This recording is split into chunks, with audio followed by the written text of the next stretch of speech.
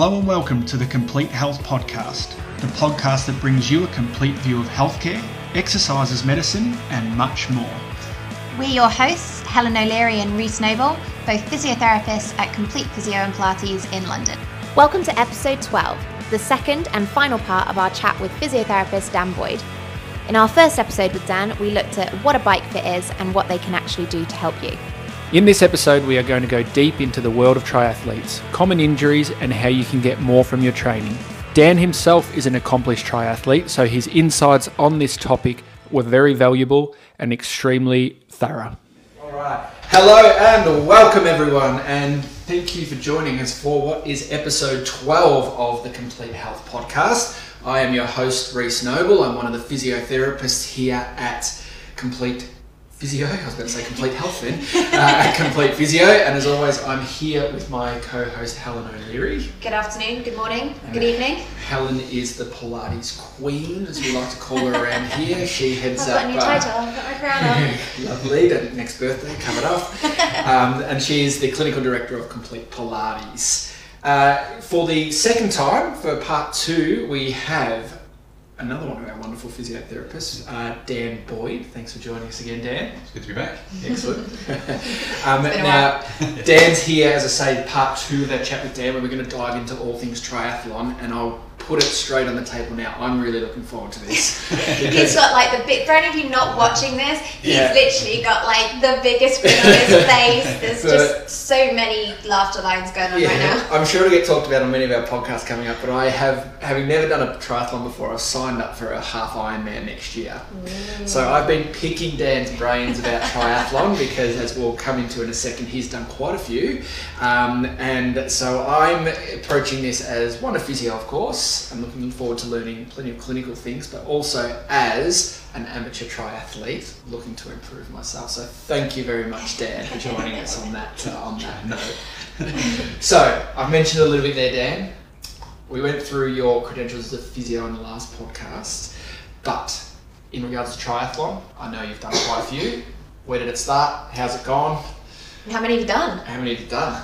So how many, I don't know exactly how many Olympics I've done, but quite a lot. How many what? Olympic triathlons. So Olympic is it's a 1.2k swim, 40k bike and a 10k run. Yeah.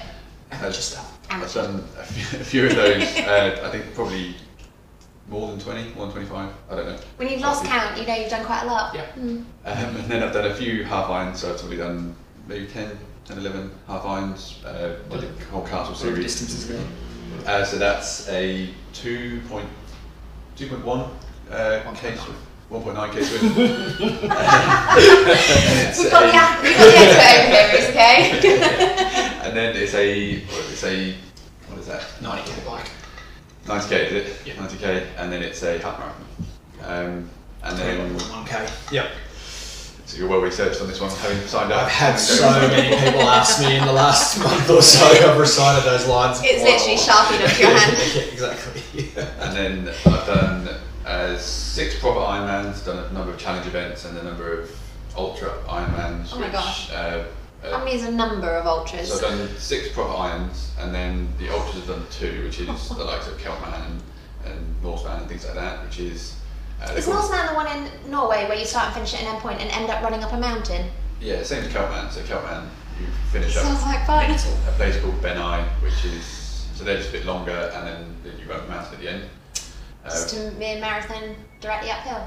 Only half of it's like over Munros in Scotland or Norway. Turning down even harder.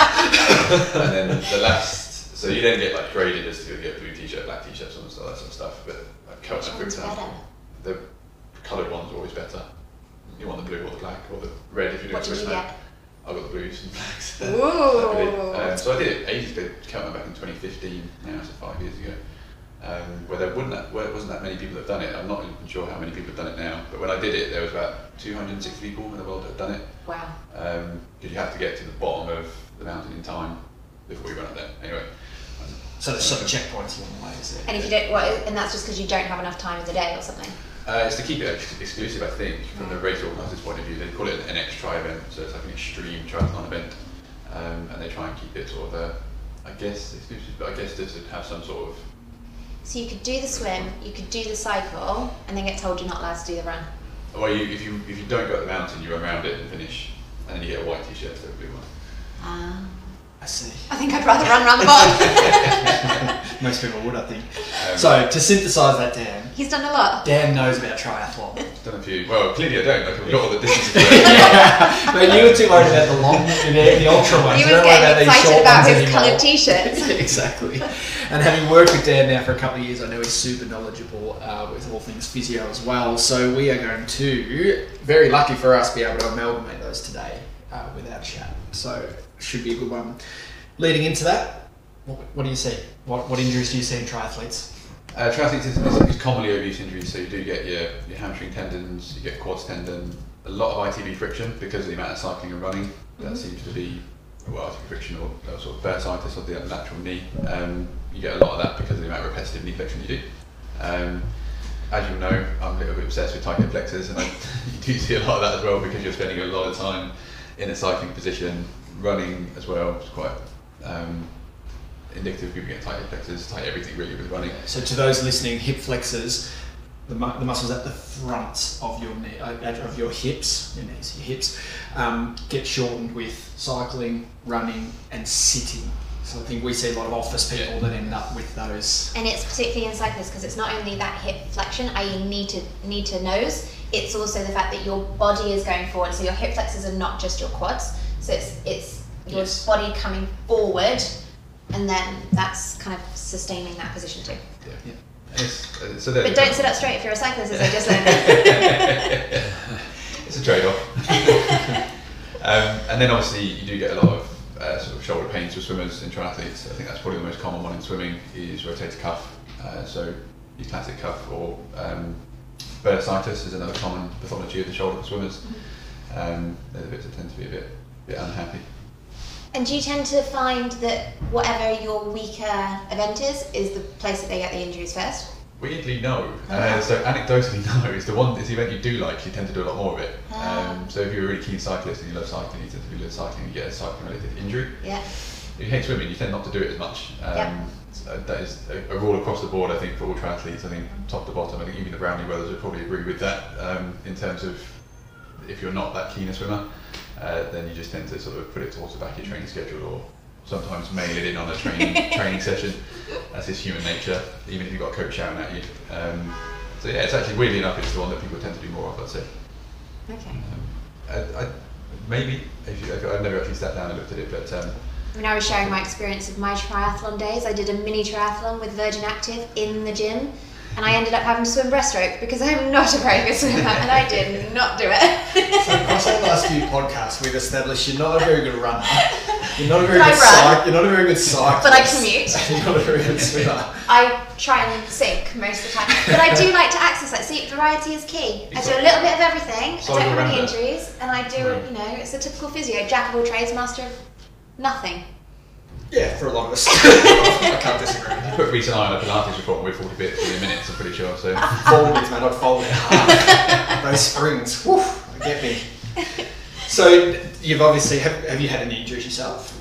Actually, touch wood, I've been reasonably lucky. So I've had a rotator cuff going in the past. That was swimming when I first started. That's probably a big tip for anyone that starts running Ironman distance for you if you start doing. If you haven't swum much before and you start swimming miles at a time, be careful of your shoulders, do some rotator cuff work, do some mobility work for your thoracic spine and bits and bobs. Before, after, different days? I would probably just add it into a conditioning session separate from everything else. So I'd just do it as a standalone session and use that instead of a run session or cycling session, which is sacrilege to most triathletes, but you can't train if you're injured. I want to delve into that a little bit more. A lot more. It's something that I think if you're taking on triathlon for the first time, whether that's a sprint, Olympic distance, the distances and I think the combination of them all on one day will definitely involve some sort of preparation that isn't just swim, cycle, run. Should be some other stuff going on there to make sure you don't wind up coming to see us. Okay, so then let's look at that. So swim, cycle, run all in one day, and there should be other stuff. How often should there be other stuff? So bear in mind now we're kind of triathlon people. You're not a me. You're going to be doing a little bit more than what I tend to do. So you're a bit more serious about your training. What would be the ideal gold standard training week? So let's take Reece for example. If you're doing that sort of long distance, most of your runs should be nice and steady. You wouldn't be looking to do pace runs or interval sessions, basically fast, high intensity runs, any more than once a week. I think that's a common mistake that people use. Okay. You want time on feet with that sort of distance, and particularly my coach has been doing a lot of heart rate. Keep it at, go on run So for 75 minutes. And then just keep it at that level as you just keep So going. for 75 minutes, keep it at or just below 140. Okay. And it's hard. It's actually hard to make yourself go slow. Yeah. It is. So I mean, I don't tend to struggle with it.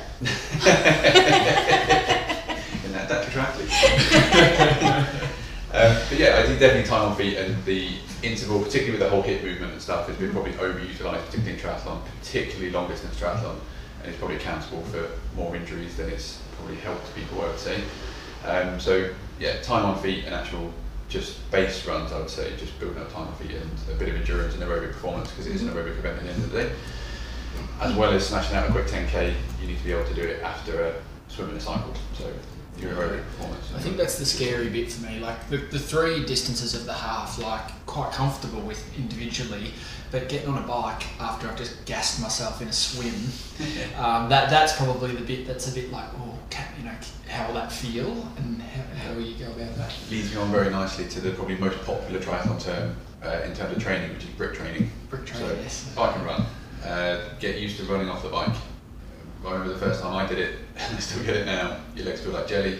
Yeah. You're all over the shop, and you definitely go slower. And that is definitely a point where you can injure yourself if you just do it on the day. You need to prep for it, train for it as you would anything else. That is an important. That transition is an important transition that will aid you in terms of performance, but it will also aid you in terms of not destroying your limbs and doing weird things with your body as you start to run off the bike. Yeah. So I'm going to bring us back because Reece is getting really excited about all of this and kind of, I mean, he keeps rubbing his hands together. Then, so that week that we're looking at, we've talked about time on feet. We've talked about looking at coming from a bike to a run, looking at that transition, and if you can add those two together. What else should be happening during that week? So, in answer to your question, sorry, I did go straight off topic almost immediately. Reece is encouraging me, and I'm just going to bring it back. So someone has to. Let's go through a normal week. So number one, you need a rest day. Yep. So on Monday you do nothing. And I mean nothing, you don't do anything. Try not to cycle to work if you're a keen triathlete, they usually do that. Rest, you need to rest. Chill out. You need to let your body recover. Eat well, drink well that day. Water, not booze. Do everything that you should do that you sort of are aware of. And then let's say Tuesday, I'd do a swim and a bike. So a nice swim session in the morning. Distances? Depends what you're training for, but let's say it's an Olympic distance, so let's go for some swim sets of let's go for 1,000 meters, dropped into 200 meter sets. A kilometer is easily done in the pool. Get the deep if you've done a triathlon before, maybe if you're an experienced triathlete. If not, you need to build up to these things, and swim coaching can help with that. And then let's say Wednesday, a nice easy run. And that's that steady kind of relatively lowish for exercise heart rate, where you're keeping it there but you're going quite far. Yeah. Over let's say a 20-week training program, you start at 3 miles, you build up to your 6 to 8 to build up that time on feet for 10k at the end of the race. And then Thursday, you probably do it again, swim and a cycle. Friday, probably an interval run, so an interval session. Cycle would have been like a 40 kilometres again, base cycle. And then usually most people save their long stuff for the weekend, so everyone meets up at the cafe Saturday morning, knockout. In Lycra. Yeah. In Lycra. That's a must if you're going to join the club. Yeah. Full Lycra, sunnies, espresso before you go. Yeah. All the cliches. Really pointy hat, helmet. Yeah. Get ready to get shouted at by everyone on the way to Richmond Park.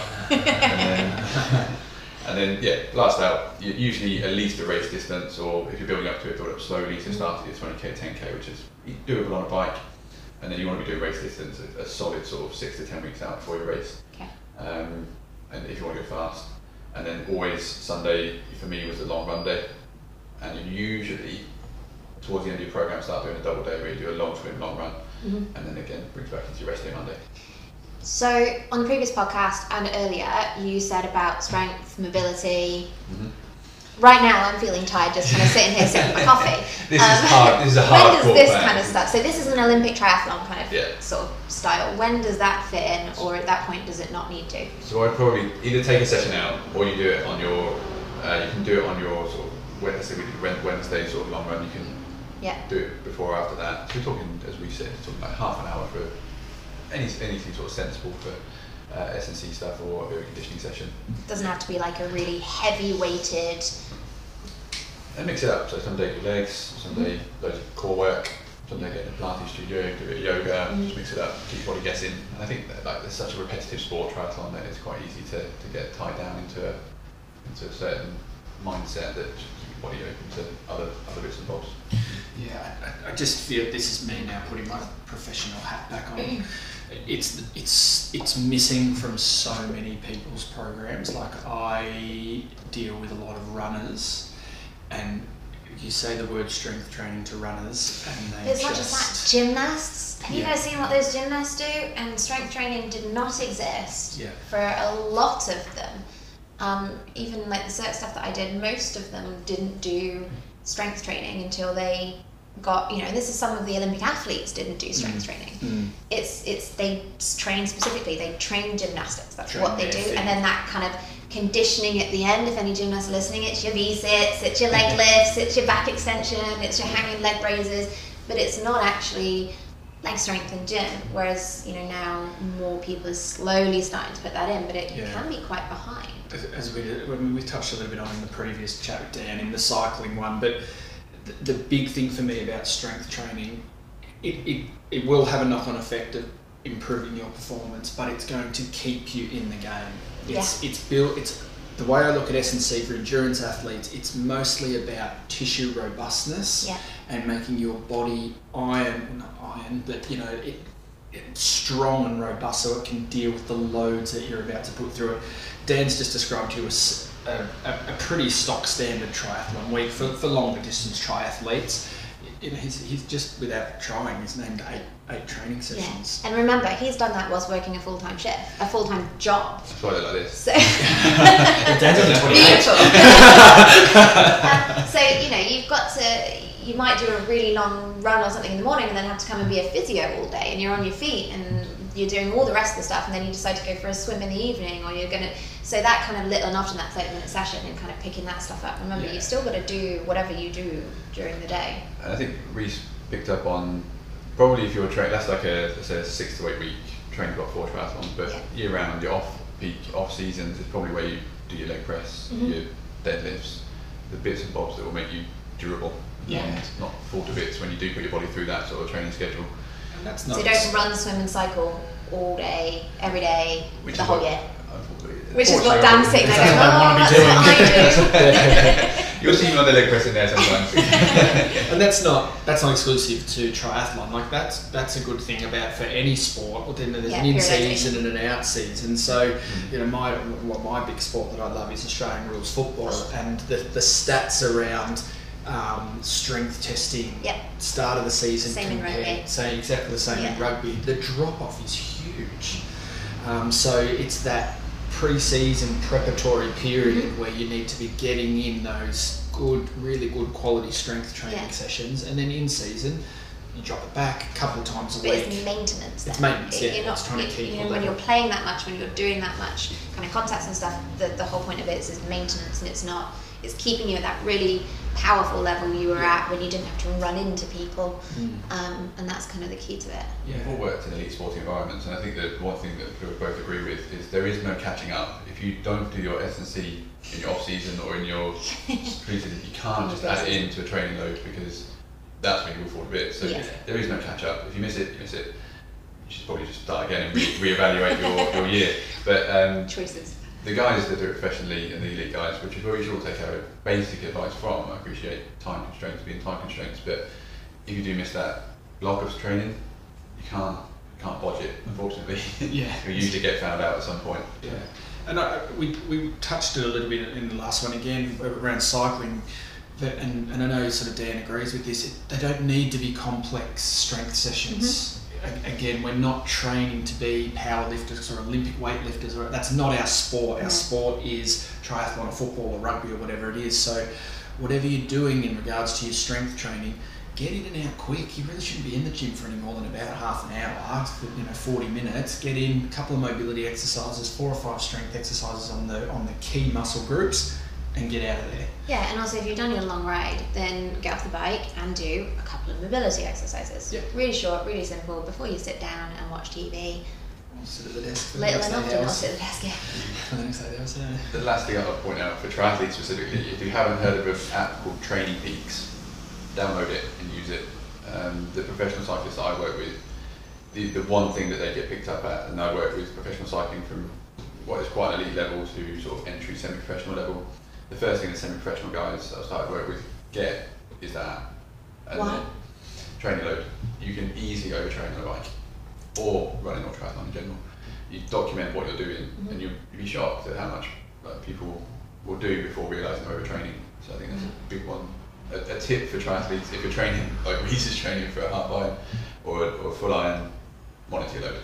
So that app, what do you call it? So it's called Training Peaks. Training Peaks. It's Training quite a good Peaks. injury prevention tool too. Massively. Yeah, and it's super user friendly. I'm using it at the moment. Okay. My coach uploads my workouts on there, and then I log on, can see them. I can give him feedback. It syncs up to my Garmin and every other bloody fitness app that I've currently got running.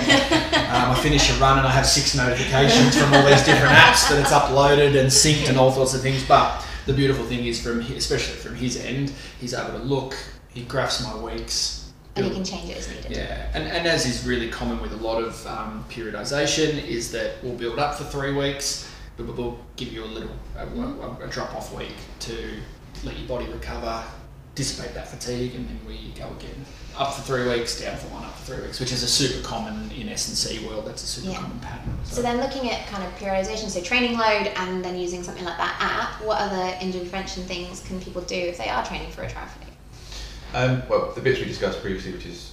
Or your bike fit stuff. Oh, yeah. Plug for podcast number 1 with Dan, or podcast 11. But I think, as you mentioned, the conditioning thing and sort of picking up a ethos there, whether it's Pilates, yoga, S&C stuff in the gym, whatever it is that you do, but also nutrition is the other thing that makes a big difference to people being able to perform and being able to achieve those things. If you don't have the right building blocks to prepare yourself, to fuel yourself around what you're asking your body to do, you fall apart quicker than anything else. So yeah, nutrition and making sure that you eat well. Yeah. Easy on the booze. Respect rest. Yeah. Respect sleep.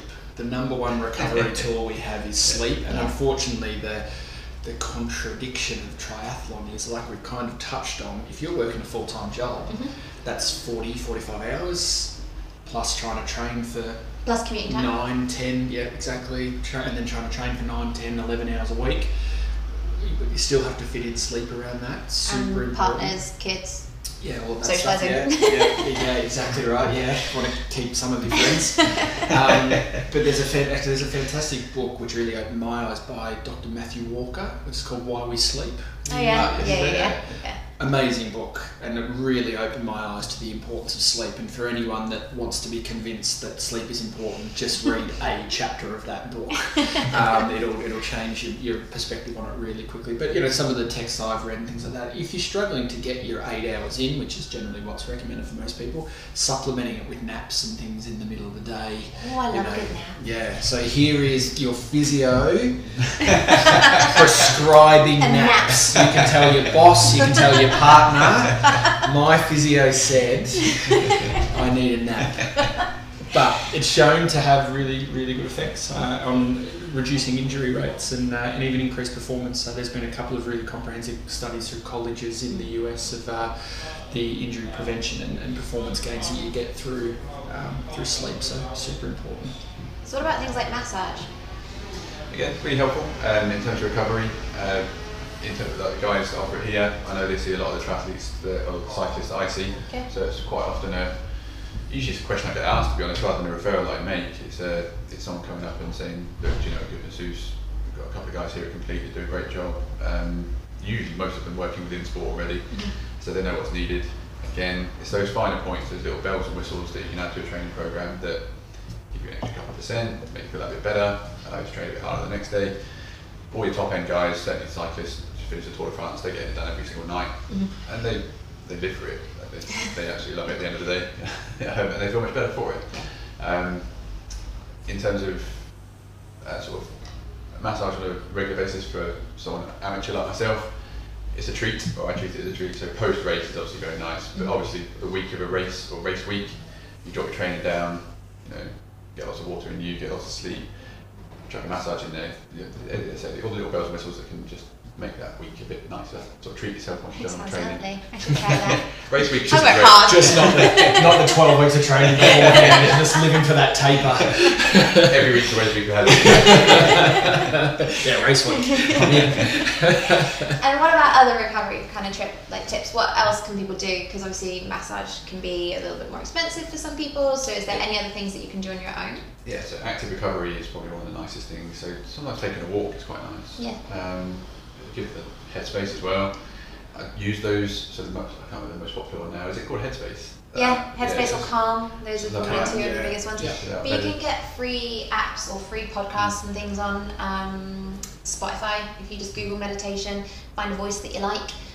There's lots of kind of ones on there which are quite nice. Meditation's it's one that's sometimes not mentioned, but it can really, the thing to keep in mind about your body is your body doesn't know what type of stress it is. It doesn't know whether it's physical stress or emotional stress. It's just stress. So quite often the analogy is used of the stress bucket. So anytime you do something to stress yourself, you're pouring a little bit into the stress bucket. So whether that's a nine training sessions a week, you're 45 hours at work, you're fighting with your girlfriend, boyfriend, your boss is giving you trouble, that's all pouring into the bucket. So anything you can do to empty that bucket a little bit is really, really important. So along with the active stuff, your meditation, mindfulness, those types of things are a really good way of Does a cup of tea and a packet of chocolate buttons fit in there? For some people, I'm sure it does. I'm sure it does. I mean, look, for some people... Maybe not a triathlete. For some people, Love Island does it, but for me, it just absolutely fills that bucket up as high as it can possibly go. So you might find your thing, but it is those little things can make a really, really big difference, I think, at the back end. Any other tips from that recovery point of view? For Other than Love Island? Or not? I don't know why Love Island popped in there, of all things. He clearly watches it. You got me.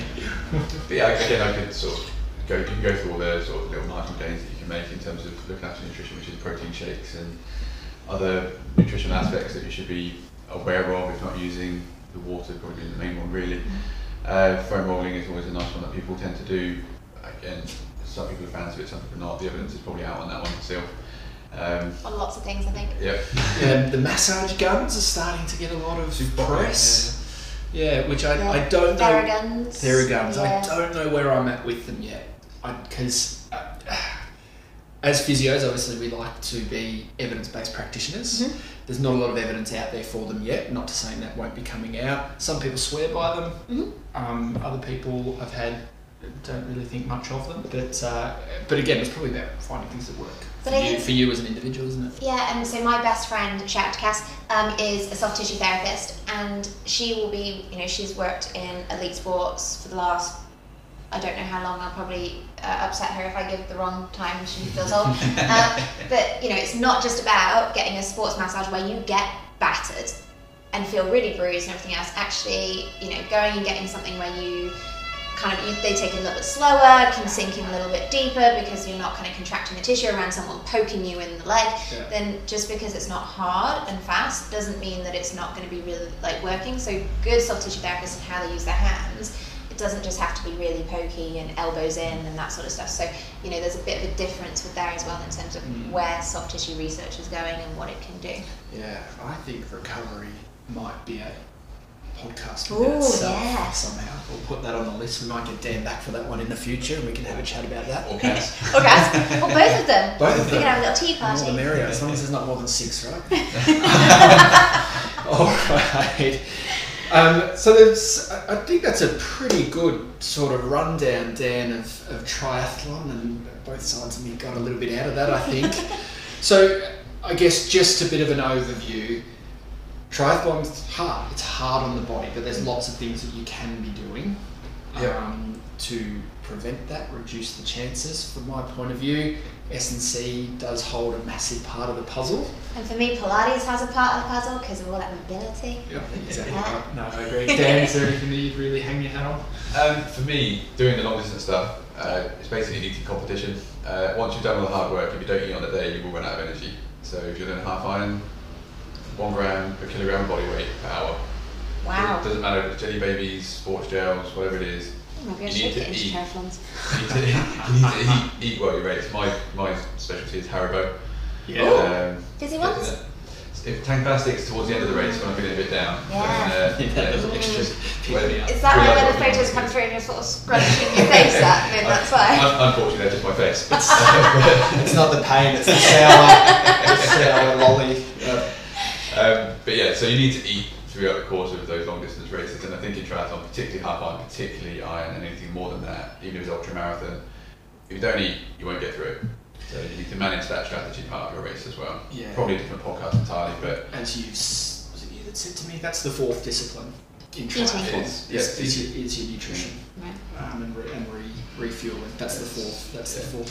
So I know we were wrapping up, but just one more question. Does that mean, would you recommend someone see a nutritionist then? Or I mean, someone like yourself who's really kind of knows what they're talking about in terms of triathlons? through one meeting or another, like if obviously the gold standard for an elite athlete, you're going to see a nutritionist and they're going to plan your race day for you, they'll chat to you about your wants, needs. But not just race day, but the training Oh period yeah, up to. everything to do with that. It's so important. So yeah, it's whether it comes to race day or the training plan nutrition, you should be. If you're not already thinking about it, you should be thinking about it and basically planning it. You should really plan your meals. And I know when I've raced really hard, when I was doing the city long distance Ironman ones, I think you get through something. It's 5,500–6,000 calories a day. Wow. That's a lot for a human to eat. Dan does not look like he eats 5,500 to 6,000 calories. We're probably getting that way at the moment. If you didn't do all the exercise. But you need to eat that much if you're swimming in the morning, going to work, as we said. Like if you're managing stress as well, you need those calories to power yourself through. That's not you start training, you instantly start taking 6,000 calories on board. You build up to it, and that should be a peak. But that's just a number to put out sort of 3 times as much as you would normally eat.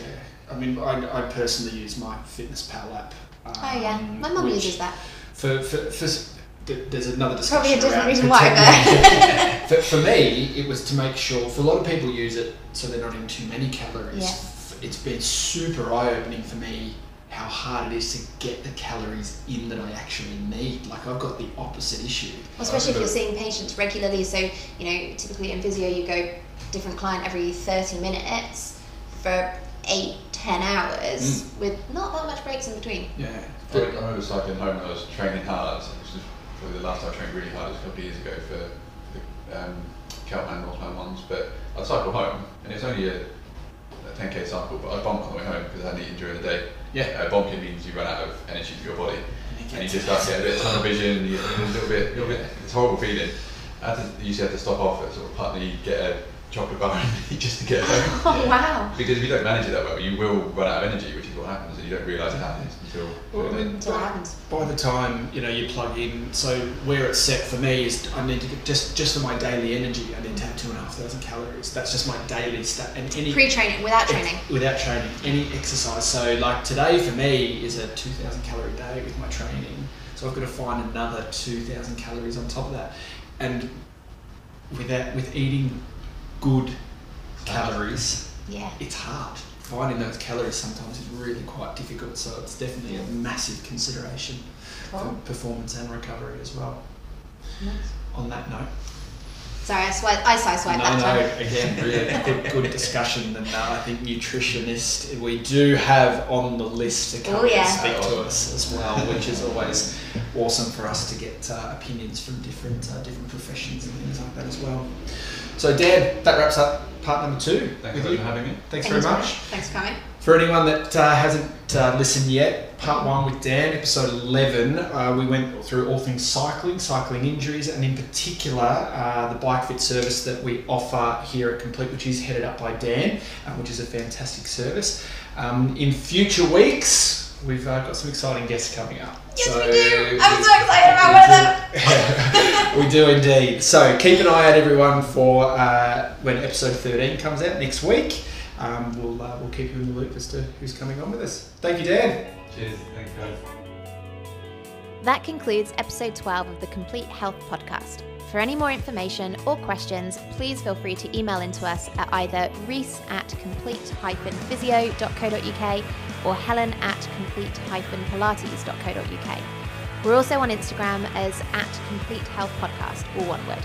And if you haven't already, please go back and have a look at our previous episode with Dan, where we looked at bike fits and how they can make you go faster, as well as help you avoid injury whilst you're on the bike.